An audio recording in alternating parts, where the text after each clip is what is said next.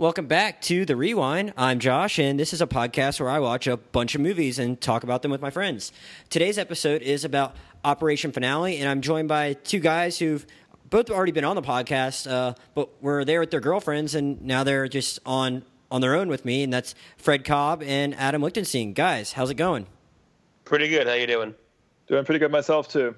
How's it going, Josh? Good. Well, I mean, about as happy as I can be when we're at this slow point in the movie year, as I said on my podcast last week. But I was excited that I actually had the idea to do this. One, because I've known both of you guys for like 2 years before I even started, 2 or 3 years before I started doing the movie podcasting thing. And I think you guys have known each other longer than that, but I never actually shared a conversation with the three of us at one time. So I think that's pretty cool. And also, you guys are pretty well versed in history and international things, maybe even more so than me. So even if Operation Finale didn't become a phenomenon that a ton of people saw, I thought that you guys probably had interesting perspectives on it, and I thought could maybe still have a good conversation, even if we're really in the doldrums of the movie calendar. So yeah, I'm glad that we worked it out to do this. I'd assume both of you guys going into a movie like this, when I should say Operation Finale is the new movie that's starring Oscar Isaac and Nick Kroll, oddly enough, Melanie Laurent, Haley Lou Richardson, Joe Alwyn, and Sir Ben Kingsley, about the hunt for Adolph Eichmann, one of Hitler's top lieutenants, to get him after he escaped to Argentina. And I'd assume both of you guys knew that Adolph Eichmann got caught, as we do with a lot of stuff about historical films. So going into a movie like this, I guess what I wanted to ask you guys is, if you didn't know a ton about the story, if you did, I'm curious to hear what your thoughts on the story were when you found out they were making it a movie. But I guess I'll start with you, Fred. One, like I said, I'm assuming you knew Eichmann got caught. So when you're going into a movie like this, what are you hoping to learn, and how did the movie satisfy those expectations? So I actually have a fairly decent understanding of Eichmann as a historical figure, because among my many majors and minors in college, there's a history minor included in that, and my specialty was 20th century Europe. So I actually took some classes on Nazi Germany, and specifically the history of the Holocaust. And Eichmann is kind of an interesting case, because he is the criminal that is very famous for being executed for his crimes, but a lot of people don't really know what his exact role in the Holocaust was. Eichmann is so famous, in fact, that he is a lyric in We Didn't Start the Fire. And that's how a lot of people know his name. So I didn't really know a lot about what happened in Argentina, how they actually caught him, what the plan was that Mossad executed on the ground. But I did know that he was the guy who came up with a lot of the plans, how to execute the final solution. I did know that he fled from justice after World War II. And I did know that he was the first major Nazi criminal after the Nuremberg trials, right, who was actually executed in Israel for his crimes. So it's a really interesting story, and I was actually kind of surprised there hadn't really been a cinematic treatment of the subject before. So going into this, I was really excited to find out a little bit more and see the entire thing play out. Adam, what was your context for this story going in? A lot like Fred's, actually. I also was a history minor, but I did more focus on American history and stuff. But yeah, similarly to Fred, I knew about Eichmann. I'd heard him before. I heard his name before. I knew he was captured and that his trial was a big deal, but I didn't really know what he did. I just knew he was a Nazi until actually probably about 7 or 8 months ago, when I read a book on the Holocaust. It's called The Holocaust. It's actually sitting about 15 feet away from me.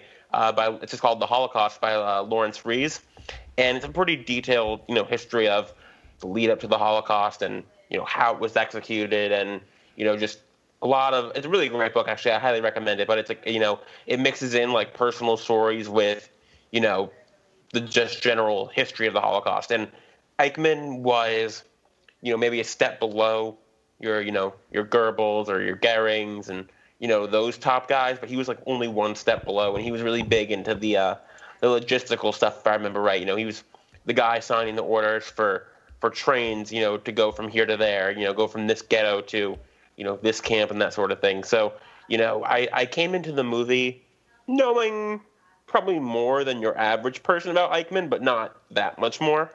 I had an idea of what he did, but I didn't know anything really about how his capture went down or, any of the, craziness that was portrayed in the movie. Gotcha. No, I guess I'm kind of the same way, or I probably, like I said, maybe even knew a little bit less than you guys about his role, but like, I guess I knew they found him in Argentina, and that's all I knew, and I didn't really know anything else about how it actually came about. So, what was your initial takeaway from the movie? I'll go back to Fred then about just how it was able to entertain you in telling the story, even if you maybe knew what the ultimate result was going to be. I'm going to preface what I'm about to say by saying that I actually was fairly entertained, and I thought it was pretty interesting. And the reason why I feel like I need to say this now is because I'm going to say a lot of very negative things over the next couple of minutes. So Go for it. Bring it. So the comparison that I kept making afterwards, and I also wrote about it in my Letterboxd review, is the film Munich. Because it actually shares some interesting parallels, right? You have a really vicious, brutal crime committed against Jewish people, and Mossad sends a team of well-trained agents after the targets to take them out. In Munich, they actually straight up murdered them. In Operation Finale, they were more interested in capturing Eichmann and bringing him to justice that way. But the parallels are obvious, and the problem is, of course, that Steven Spielberg is Steven Spielberg, and this movie is directed by a guy named Chris Weitz, who has some pretty interesting stuff on his resume, including the adaptation of The Golden Compass, actually. But he's just not quite in the same league. And the guy who wrote the script, Matthew Orton, I don't think he really understands how to make a compelling historical thriller, which is unfortunate because there was a lot of tension and a lot of interesting subplots being built up in the beginning. But once they capture Eichmann, which is surprisingly early in the story, I think the movie just kind of paints itself into a corner because at that point it just becomes a lot of talking about him signing a document, which really isn't necessarily the most interesting goal for them to have. And they also have to wait for a plane to take them out of Argentina. And I just never really felt that there was a palpable sense of danger of them getting caught because the guys who were after them really didn't have a whole lot of information to go on. And by the time they had a decent idea of what had happened, it was really already too late to stop them. So I think it was really interesting in terms of a documentary perspective about what happened exactly, but the way it was executed just wasn't really a story well told. And I thought that was incredibly regrettable given the quite compelling subject of the story. Adam, I'm going to go to you in a second, but I got to respond to Fred first because he actually has a weirdly inverse opinion of what I do, but we kind of have a similar overall opinion in that I don't think the story focused on some of the most interesting stuff, but I think I found different things potentially more interesting than you in that, like, I didn't necessarily need a ton of suspense with that airplane scene because it really felt like just a ripoff of the end of Argo, which I already knew, like, going into Argo, like, those people get out, but, like, and then I knew after the fact from watching Argo, like, they really altered the events of this to make it seem a lot closer to the plane not getting out than it actually was. And I just was like assuming it was probably the same thing here. But I actually like was kind of intrigued. I could have spent more time with him signing that piece of paper because like to me that was actually like a really big thing. And like why? Like it seemed like he probably had to have known that there were probably going to be people coming to try and find him. And like why would this guy sign on to just go to trial in Israel where he kind of knew he'd be signing away his death sentence? And I thought those scenes with him and Oscar Isaac were pretty good, even if I have some other problems with the performances overall that I want to get to. And it's like I get that he needed to appeal to his ego and like try and make him understand. Like, oh man, yeah, I get it. I get that you're just a cog in the machine, and like that. I know you probably actually genuinely do feel bad about stuff, and I kind of got that. But I almost felt like you could have spent even more time in those scenes and built even more tension. And then after the fact, after that, like I was saying, like yeah, I kind of didn't need to know that I kind of knew the plane was going to get away. But there's actually some more stakes in just the sacrifices that had to be made in talking about whether or not, hey, was this the whole thing worth it? Because we might know what happens to Eichmann, but we don't really know what happens to the members of that team. I don't think any of us do. So the fact that so many of them don't end up getting on the plane is actually kind of interesting. But then we jump forward a couple of years at the end, and then they've all gotten out okay. And I just can't. Yeah, but I actually had a serious problem with that because the whole ending is kind of painted in the way that. Can I talk a little bit about spoilers, or is that going to be an issue? I think, like I said, we already talked about the end. People already kind of know that, like, the story. Okay. So go for it. So initially, it seems like Peter is making this incredibly big sacrifice by getting off right. the plane and delivering the flight manifest. but I thought that there would actually be real consequences to that. It just kind of seems like he hands in the paperwork, they fly away, and then he just kind of catches the next plane. And I think that's kind of a weird payoff, right? I was kind of thinking, oh, maybe he's going to get captured, maybe he's going to get tortured. I mean, I'm glad he didn't. Don't get me wrong, because he's a historical figure, and I would have really hated that. That's a hero. Yeah, no, he's a great guy. But the issue, of course, is that as a viewer, I was thinking there were real stakes, and then those weren't paid off, and I thought that was kind of unfortunate. But it is a true story, so it's like I don't know, I don't know if they should have just maybe just severely altered. You can't have a 3-hour movie, but I don't know if you severely shift the balance of the film and focus on you being in suspense as to how these guys get out of Argentina. But maybe it simply is he just got the next flight. Maybe it is that simple. I don't know. Adam, did you feel was there a point at which you felt the movie did have a lot of stakes that you were really invested in? Yeah, I kind of agree with you more than Fred, Josh, because I found the scenes with Oscar Isaac and Ben Kingsley really compelling. Like you said, we know they get him to Israel. We know he goes on trial and that they succeed. So I really enjoyed the entire time they're in the safe house, and they're just talking, and he's trying to get Eichmann to sign away his, like you said, sign away his life. How do you get someone to do that, and how does someone try to get out of that situation? So that's the part of the movie I probably enjoyed the most. Actually, you know what I do? I want to back up and talk about for a minute, because we kind of jumped to the end, because that was where I was able to build off of Fred's point. But I think one other thing that the movie really could have just gone way more in on, that is something that I didn't know anything about. I knew actually that Argentina was a bit of a haven for some of the Nazis that did get out. I knew that was a place where they all went, and that's evident in the movie where you see the meeting, and it's clear that there are a lot of them around there. But that was a great scene. That was a great scene. It was legit. I found it legitimately chilling. Yeah, and kind of reminiscent of what Black Klansman did a couple of weeks ago. Oh, don't spoil it for me. I didn't see it. Oh, I didn't want to go into detail, but I thought there were a lot of similarities between those scenes. But then, unfortunately, I think that whole element is kind of dropped. Yeah, and I guess I just want to know how that worked in practice. I mean, like I said, I knew a lot of Nazis ended up there, but I didn't exactly understand how, especially because they make it clear later in the movie that there is a not insignificant Jewish population there as well.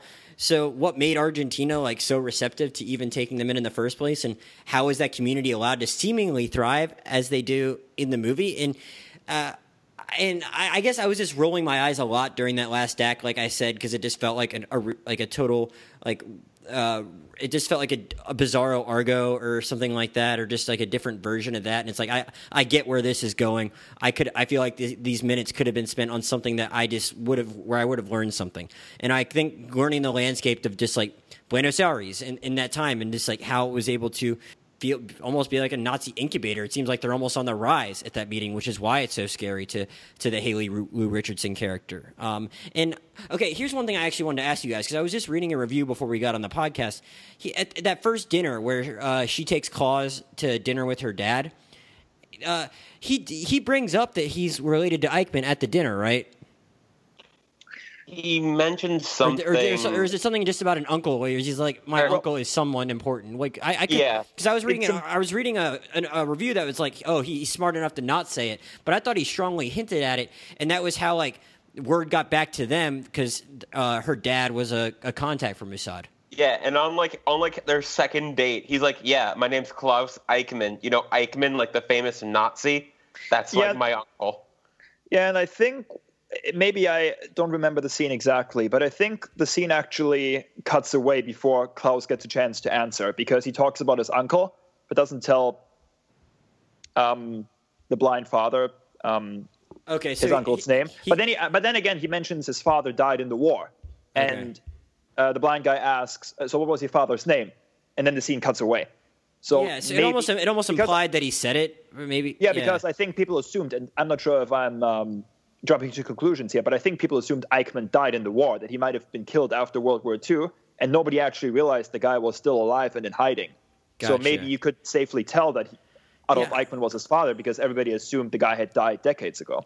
Right. I just forgot exactly what was reeled in that scene, and what I read in the review kind of threw me off a minute. And I think I was and there might have been a title card before they got there, and that was one of my other things where I thought just the setup for the movie was a little clunky, just in the beginning.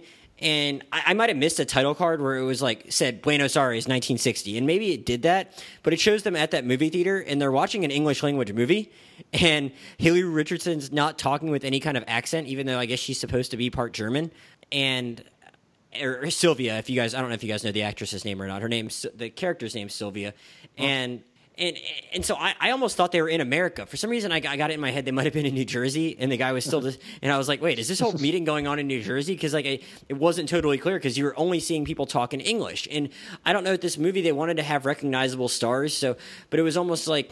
I almost would have like dug this movie a little more if you just like had actors cast from every country in which they were supposed to be and you just went full out subtitles, because I was almost a little thrown off both by the beginning of the Argentina scenes but also by the Israel scenes. Like I figured out that it was Mossad, but it is a little weird when you just have Nick Kroll there, who I actually thought all things considered gave a pretty good performance. Like, and he actually did in Loving, also the movie last year about the Loving v. Virginia. He played one of the civil rights lawyers in that. Like, good on you, Nick Kroll, for like actually having that kind of range as an actor. But it's a little bizarre where it's like this guy's talking like Nick Kroll and he's a Mossad agent, and it was like throwing me off for a second where you're having all these different people that sound like different things, and I'm like, wait, like they are in Israel, right? Like what is this group? Because they didn't actually call them by the name Mossad for the first. However, I didn't even know if you hear the word Mossad in the whole movie, but like you figure out that it's Mossad, and I was just like.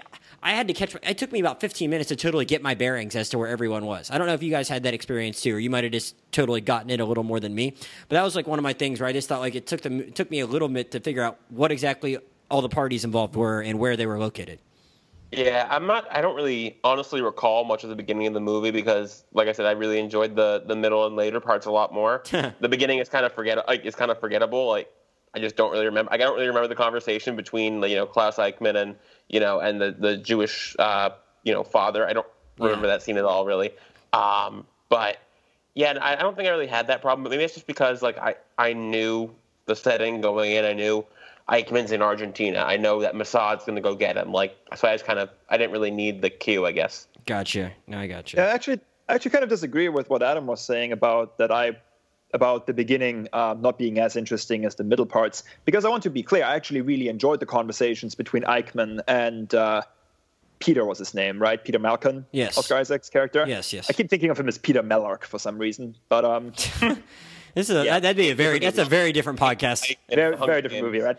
But so I did enjoy those conversations, and I think both of them are very good actors, and they were really able to make the scenes compelling. But I also thought because Eichmann was captured so early and they kept focusing on their conversations, that a lot of the relatively interesting subplots they were building up in the beginning, like the relationship between Klaus and Sylvia, like the fact that the Nazis were trying to organize themselves again in Argentina, a lot of those just kind of fizzle out at that point, and they don't really return to them. Well, and everything just focuses on the two of them talking. And I think that's kind of regrettable because you could have told a more I think, holistic story as opposed to just the two of them being in the room together. Well, I don't blame Sylvia for letting the thing with Klaus fizzle out. Okay. But I also think they dropped the bomb a bit too early, right? I think maybe they could have kept using her to get more information. I don't know. It was also a little confusing how aware she was of her Jewish heritage. It was a little unclear as to what she knew about that and when. Because at first it seems like she is a little unaware, and then it's like brought to her attention a little more, and then she's like extra afraid at the meeting. So that could have been like she is one of my favorite young actresses. It was a little bit, like I said, a little bizarre that like she's speaking in like regular American accent, and I don't think she's supposed to be American. But like it would have been interesting to like see her have to deal with that and just come to grips with like. She is part German and figuring all this out, but then the guy she likes, like there definitely could have been more there, and like it doesn't have to 100% be exactly as it actually happened. If they actually knew that, you could have fudged that a little bit to make it a compelling story, and that's where I think I see what you're saying, Fred. Also, I'm not saying it's as good, but the scene at like the Nazi banquet kind of reminded me of the scene with Hans Landa in *Inglourious Basterds* in the restaurant where he's talking to what's her name? In *Inglourious Basterds*. Oh, Shoshana? Shoshana, yeah, right. Same actress that's in this movie. Yeah. Really? Yeah, Melanie Lawrence. She's the one that plays Hannah in this, yeah. Did not even click, but no, I kind of get what you were saying there, where someone's just like, except in that one, like, as soon as he shows up in *Inglourious Basterds*, like, she knows who he is, whereas here... Well, yeah. I get what you're saying, though. You even said it's not the exact same thing, but it's like, she is slowly, like, coming to the realization, like, wow, this is not good. Mm-hmm. Yeah, again, I just love, like, oh, it's like our third date. I'm gonna take you to a Nazi He banquet. really knows how to show a lady a good time, doesn't he? What, are you not having fun? Yeah, let me introduce you to my good friends over there. Right? These are the people I hang out with on a regular basis. But yeah, I do get what you're saying too about how like they caught him really fast, and it felt like it almost like zoomed through, like just getting to the point where they actually were in the position to catch him. And I guess like the hardest part might have just been verifying the identity to like make the decision to go after him, because like once they did that, I guess like it's not that hard just to like mug a guy that walks by himself to a bus. So maybe it wasn't like the most intricate plot that they had to go into, but it was an interesting way to kind of like pace the movie, if you will. Yeah, they also kind of went for the red herring there, right? Where he doesn't initially arrive with the bus because they keep checking his daily itinerary, and they realize he always takes the same bus to work. He always takes the same bus back from work, and then he's not on the bus. So I thought, oh, wait a minute. Maybe they actually made a mistake, tipped or him maybe off, he caught on, and maybe the guy went to another house for the night, and that's going to delay Especially their plan. how dumb was that one guy just like stood there and stared at him and took a picture, and then he was able to sketch him. I mean, who knows if that's what actually happened? I was like, come on, man, you're just gonna like let him look at you? Yeah, a highly trained Mossad agent, right? Right. That was a little, very strange, right? So it was kind of surprising to me that, given all of that, they didn't encounter more obstacles to capturing him. But yeah, I guess maybe they were more interested in telling the story of how he actually agreed to be extradited to Israel, as opposed to the story of how he was captured. And I guess, while I said maybe some of the suspense had been taken out of the movie for me after that, because like I said, I knew he was getting back. I will say one thing that did work for me, even if I am fairly like mad to negative on the movie as a whole, was that, like I said earlier, like we didn't know the fate of a lot of these guys, and even if, like you said, maybe there ultimately wasn't a lot of cost, because it seems all the ones that didn't get on the plane got on the next one. It was, and maybe this is what you were getting at, Fred, when you made that preface at the beginning of the podcast, was that I thought the most suspenseful part of it, when you think about it as a whole, is just, at least when you're in it for the first time and you don't exactly know how this story goes, is that it does seem like, because all these people that Klaus is leading on the hunt are kind of closing in on them the whole time, like I'm almost assuming maybe someone's going to get caught in the crossfire. So it does kind of have that hanging over your head the whole time, where you have these other guys barging in, just being like, why? Like, because they've all kind of been affected by the Holocaust in some way, like most of the people on the team. So a lot of them are just like, why can't we just take them out now? And I don't. Maybe the movie could have almost talked about that more, as to why it meant that so much for them to actually have a trial in Israel, because obviously Nuremberg trials were not in Israel. And because, I mean, hey, like a lot of people watching this in America might be like, yeah, why didn't they just like take the Bin Laden approach and do like Dead or Alive? Like, who cares as long as they get the guy? So it's like you're kind of constantly thinking throughout the movie, are they going to lose a life over this just so they can bring the guy back, when they could have easily just taken him out and taken a picture of him and had proof? You know, and I did enjoy thinking about that, about, hey, is this actually worth all this trouble? Because I knew that they got him back, but like I'm watching it thinking like maybe they got him back at the cost of some of their own people, just so they could have a trial where that was inevitably going to have a result that would have been the same if they put a bullet in his head in Argentina. And I guess I enjoyed thinking about that. What I didn't know going in, and they kind of touch on this, you know, during the trial part at the end of the movie, is that the Eichmann trial was like, first of all, it was a huge deal. It was, they literally would fly, they'd record the trial in Israel, and they'd fly the tapes, you know, all around the world, and they'd play the highlights of the trial the next day on the news around the world. It was like the OJ trial, like 35 years before OJ. Yeah, but not just that. It was also the first time that like a lot of the world saw what happened in the Holocaust. Like, it wasn't just like, here's this one person, you know, who's put on trial for doing, you know, genocide. It was also like, and it was also a chance to show the world, no, like, you may have heard that something bad happened. You may have heard that a lot of Jewish people got killed, but like, no, it was really bad. And, you know, here's the evidence. That's a good point. Have either of you guys been to like the Holocaust Museum in DC? Yep. Yeah. Yeah, so I think maybe some of us take that for granted then. I hadn't even thought of that till you just put it like that, Adam, because, I mean, I've seen that. Actually, I was there in fourth grade before I was, like, tall enough to see over the barriers that they have over some of the really sensitive stuff there. But I think I'd seen it just in other film, like other clips and stuff. But it's actually pretty jarring to see it at that museum. But it's like some of us might take that for granted, because it's like we've been to museums of there's more than one Holocaust museum out there, and you can see a lot of that footage online too, probably. But like at that point, they might not have actually like put together most. I don't think I think the Holocaust Museum is relatively new in DC. Well, definitely wasn't around 1960. So, I mean, I'm assuming. I mean, I don't know. Like you said, a lot of people saw it. I'm guessing they might have played some of that graphic footage on TV. So, yeah, that's actually pretty interesting. I mean, again, like we know how the trial turned out, but that is like that's a different thing right there. That like almost seems like they could have made, if they had made this thing like a 6-episode miniseries, like a whole episode could have been the trial or something like that. Mm-hmm. And another aspect that I kind of thought of a little while ago when Fred was talking about Munich. This wasn't explicitly mentioned in the movie, but it kind of feels like an underlying theme to me. Is that the history? You look at like stereotypes about Jewish people, and it's a lot of bookish and weak and meek, and that's kind of a stereotype about Jewish people, not good athletes and whatever. Hey, speak for yourself, man. Yeah, well, I know. Should have seen me on my sophomore year playing intramural softball. Well, I'm sorry. How could I forget? But the thing is, though, is that after the Holocaust, after the state of Israel was founded, Israel basically launched a whole campaign about the quote-unquote new Jew, the new Jew who was strong and stood up for himself and was going to turn this place in the middle of the desert into a fertile, paradise, the Jewish state.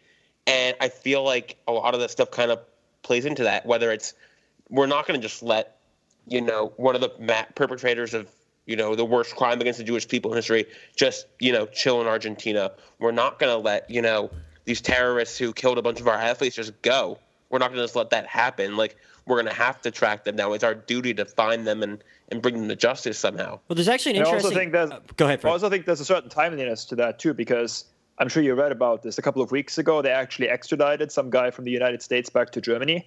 This 95-year-old dude who, I'm not even sure what exactly his role would have been at the time. He probably was 18 or 20.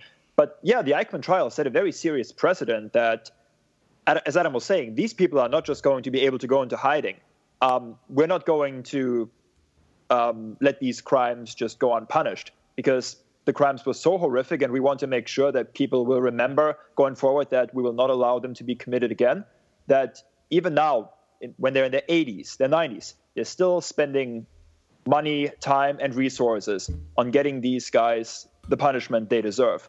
And I think the Eichmann trial was kind of the first time where that was really made clear to the world that this was going to be something they would continue to do. Well, I think, it's funny, Adam, you made the comment about not remembering the first, part of the movie, and I guess I thought I remembered it, and I just, for the first time since we've been on the recording, remembered how, they were showing how, that was something that they had been doing before Eichmann, where but Oscar Isaac killed the wrong guy in one of his prior trips, and it's implied that because of that he was almost put on the sideline for a while within Mossad before he got recommissioned to make the trip for Eichmann.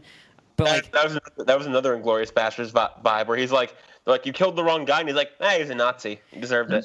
Right, but also as you're saying, it did set this precedent, but there was a discussion about that before the team actually got the band together, for lack of a better term, in this movie, where someone does bring the information about Eichmann to one of the people at Mossad that has the authority to give the mission a green light, and he's whatever, we're focused on people that are going to be threats to us now, and not someone that's all the way over there. And the guy, he eventually gets talked into it, because it'd be a pretty bad PR look for Mossad if it got out that they had verifiably good intel on Eichmann, or whatever. That would have been a bad look, but their first instinct was to be let's not be interventionalist in this way, and not go stir something up. Let's focus more on just protecting our border.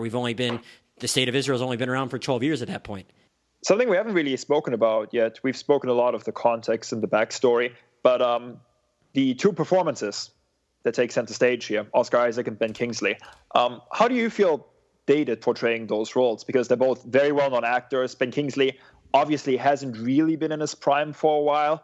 He's taken a lot of not exactly ideal roles for his career, even though he does pretty solid stuff from time to time. He was in Shutter Island. He did Hugo, both of which I really liked. And obviously Oscar Isaac is one of the really big, hot rising stars in Hollywood right now.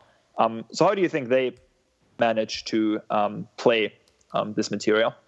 I really don't have a whole lot to say. I thought they both did a pretty good job. I mean, do I think either of them are gonna win an Oscar for it? Probably not. But I thought it was just saw a solid performance from both of them and from Nick Kroll. Like Josh mentioned earlier, I like Nick Kroll in this.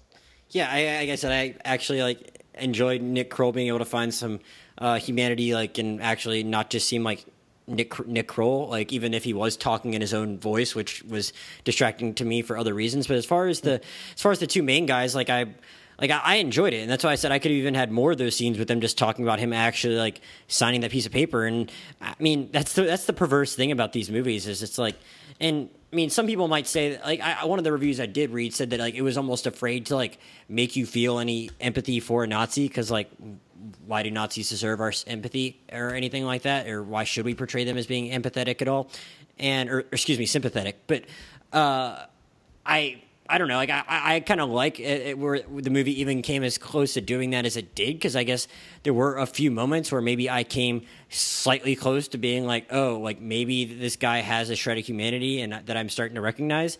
And it does pull back, and it becomes evident that he's not a good guy throughout, but the fact that he made me even think about that at times was impressive. And again, yeah, like you said, Ben Kingsley hasn't really done a ton lately, but I mean, as far as Oscar Isaac, he's actually a producer on this movie, so I think it was kind of one of the first big things. And it's, I mean, a movie with a $25 million budget, it seemed like one of the first times he was actually kind of using some of his Star Wars cachet to do something pretty big. And I mean, while Star Wars Last Jedi is a big movie, he actually hasn't had the best few years since he broke on the scene in 2014, aside from being in those two Star Wars movies. He's had a lot of movies that have missed. I mean, he was a small part of Annihilation, which was pretty well received, but this movie that he's in right now with Olivia Wilde, Life Itself, is getting really bad reviews at the festivals it's playing at. And Operation Finale, not great either. Suburbicon last year, a lot of people said he was the best part of it, but that movie was a big flop. He did that movie with Christian Bale called The Promise, which no one saw. So, I mean, I didn't see a lot of those movies because everyone said they were so bad, but I do think he is one of my favorite actors when he's doing stuff. And I definitely thought it was a really good performance where you could see how tortured he was by how he had been affected by the Holocaust. And but it was still interesting to see this guy want to play those notes and really actually put on this performance, because he is really putting on a performance when he is around Eichmann. And I don't know. I thought it had to hit some interesting notes, and I really appreciate it. Like Adam said, not going to win any Oscars.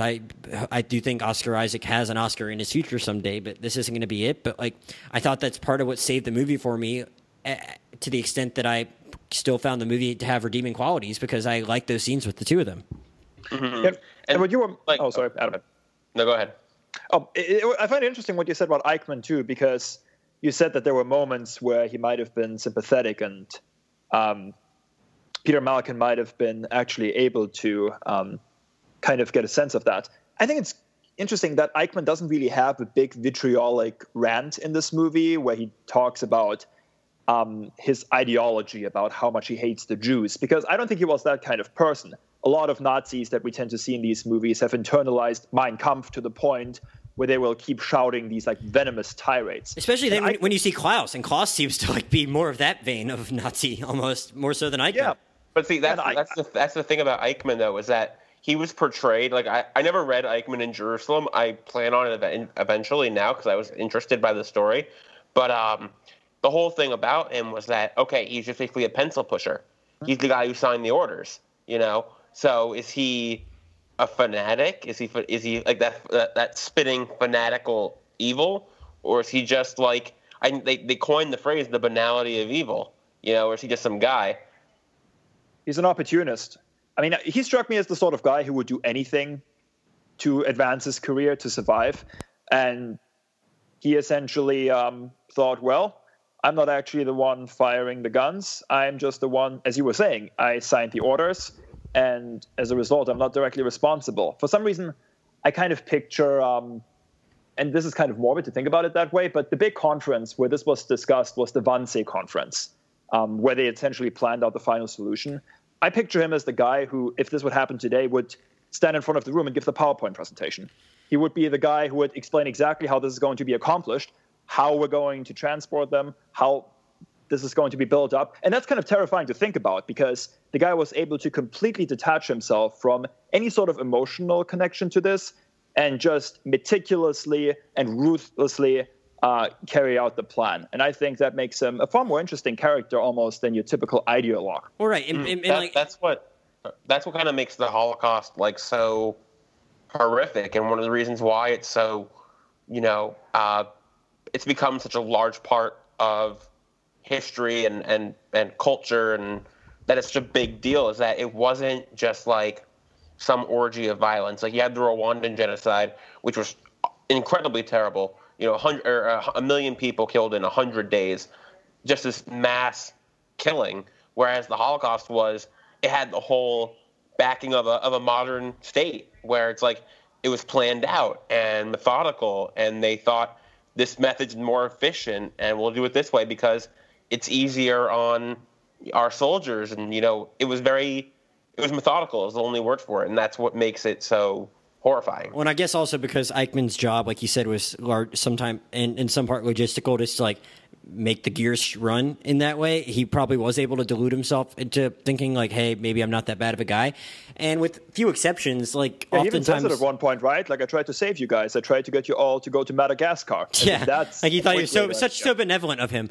And honestly, and people like have talked about that with Eichmann. I read Eichmann's Wikipedia page after I saw the movie, and it was like this idea, who is the real Eichmann? Because you have that whole like the paper pusher, I just signed the orders, I didn't actually really do anything. But there's also a quote from him from like 1945 that was attributed to him, where it was like, I'll jump into my grave laughing because I have 5 million souls on my conscience, and I'm happy about that, basically.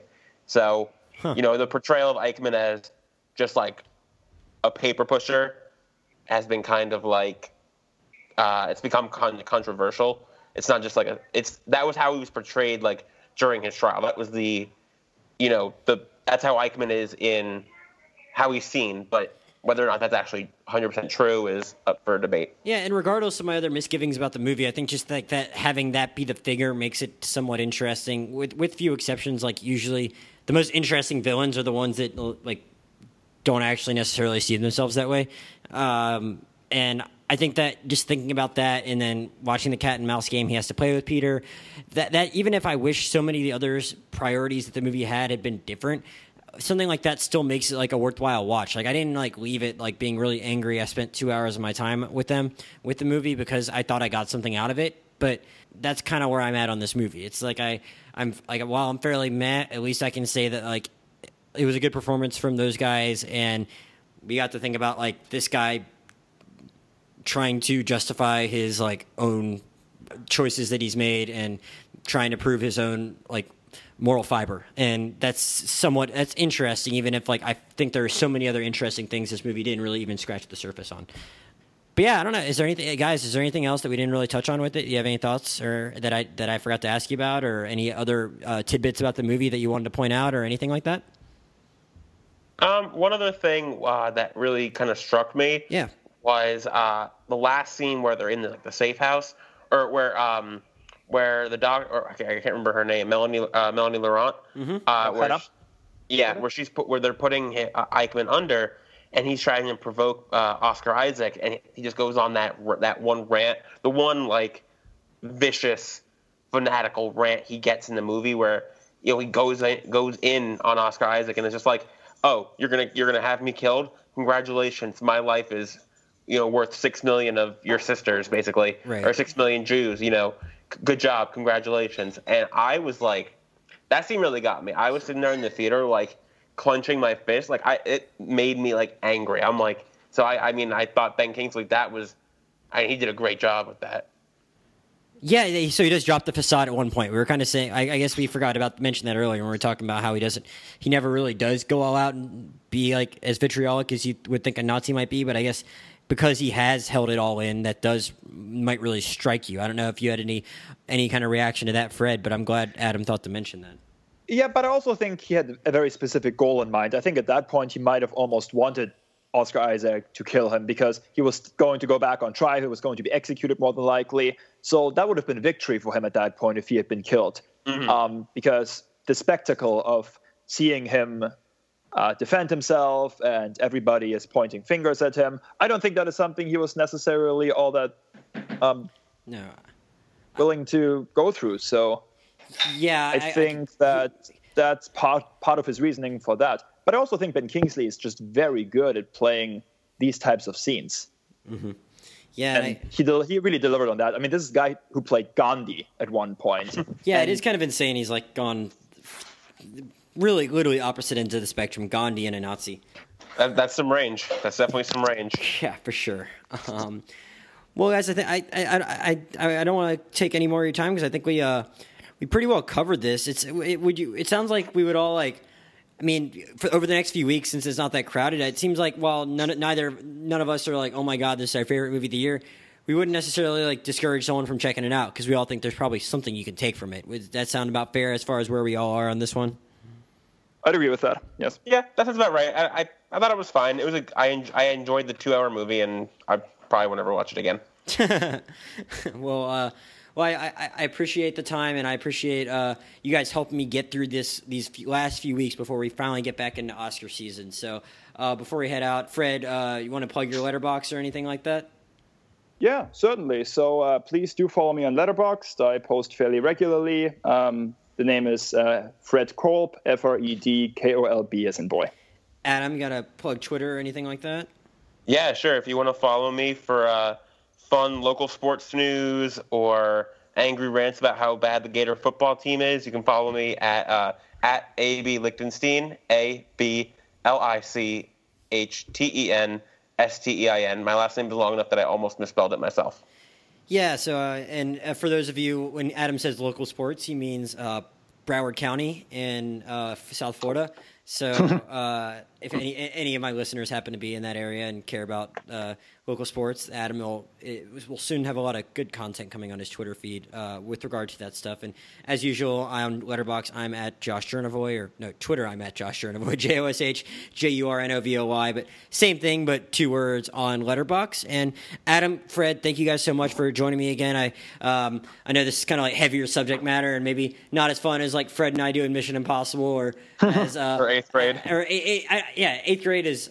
I don't know. I don't even know. 8th grade is fun. Like I obviously a more pleasant subject matter, but still equally horrifying at certain points. I'd say there's that one scene in 8th grade might have been scarier than anything in this movie.